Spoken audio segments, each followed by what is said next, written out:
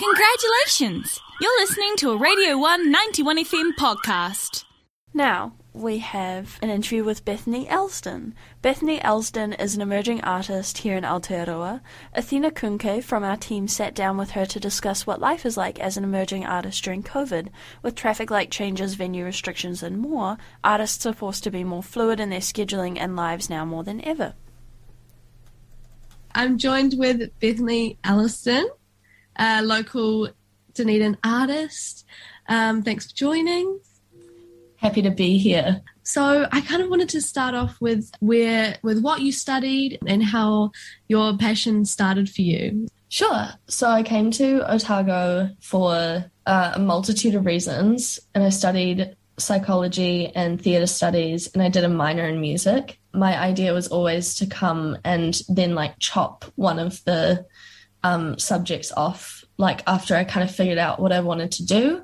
And so I was going through first year, just trying all three of them. And then I liked all three of them. So I just kept going with it. And I made my degree more cramped and bigger. And so I've come out with sort of a qualification in all of those. But it wasn't really till last year that I kind of figured out that I'm not really going to be fulfilled unless I follow music as a career. And I think a lot of creatives kind of feel that way. They'll be pressured through the school system to kind of choose a safer option, just because the idea of making a career out of a hobby is kind of parallel universe to some people. And so I think I took psychology as the safe route, but that's not even safe. Do not get me started. So I was kind of I feel like I should just give it a go. I've had a lot of people believe in me. It's clearly something I do, even if I weren't getting paid, which is, that means that there's a drive behind it. And you're young and you want to see where it goes. And so I just decided last year to kind of finally get into it, start recording some music, start putting songs out there. And so we're just in the very early stages of building a career. Yeah, so how has being such a new artist during the pandemic been for you? Did you have much of a start before the pandemic, or was most of it during?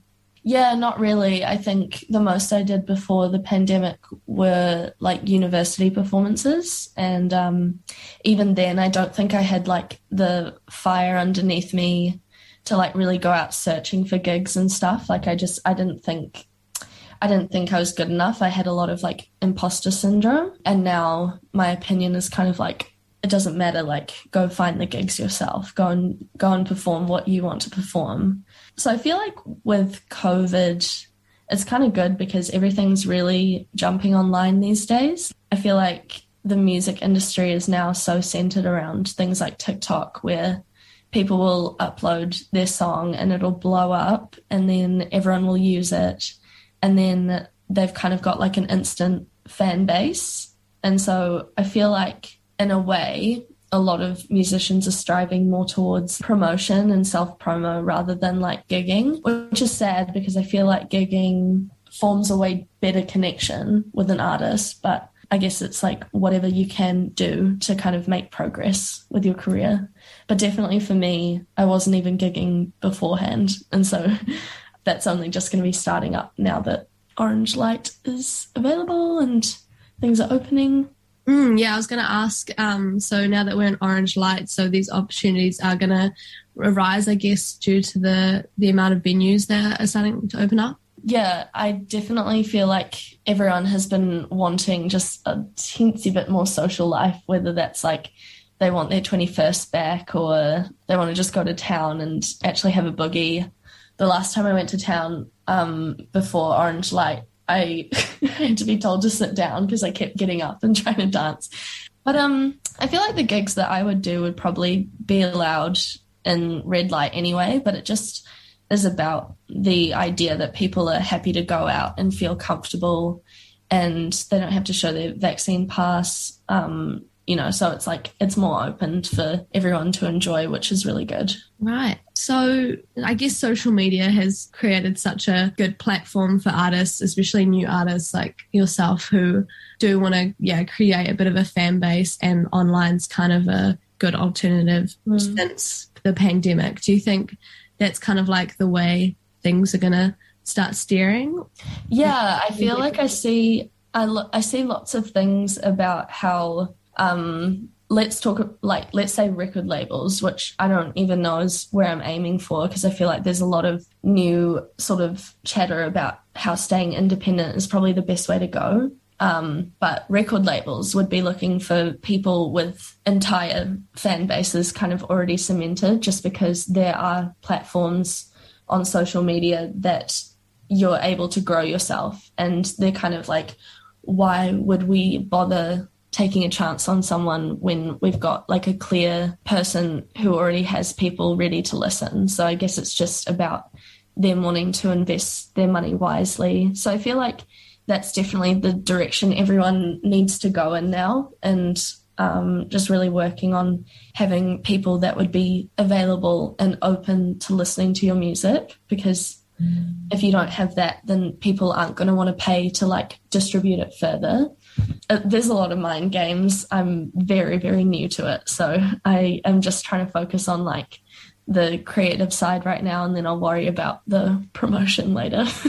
I've never thought of it like how, I guess, obviously record labels don't want to, or like back in the day, I think they wouldn't want to take a chance on an artist that is in a genre which isn't mainstream at the time, because they would be considered risky. But nowadays, I feel like if you have that fan base, no matter what, you're not a risk.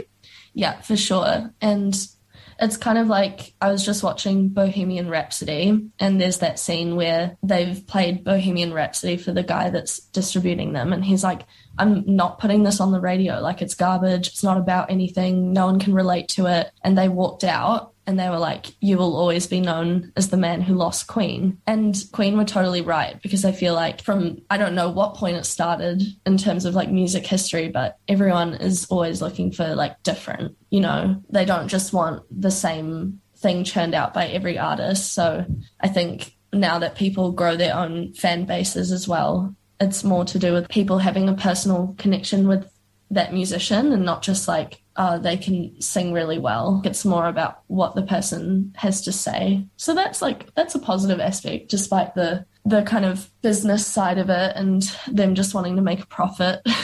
Okay, well, for my last question, any advice for young artists and creatives out there about to or considering going in on their craft full time? Yeah, I mean, I'm right there with you. I feel like you just have to stay really strong in what you want to create, because as soon as you start putting pressure on it as a thing you're doing for money, or a thing you're doing for other people's approval, or because obviously you want other people to listen to it and enjoy it, but at the end of the day, it's your craft and it's what sets you alight while you're doing it. That is what's going to be like attractive to other people. It's not about writing like an artist that you admire. You have to write as yourself, or, create, paint, whatever it is that you want to do. So I just think stay really true to yourself, as cliche as that is, because you can't do it for anyone else but because of your passion, and then everything else will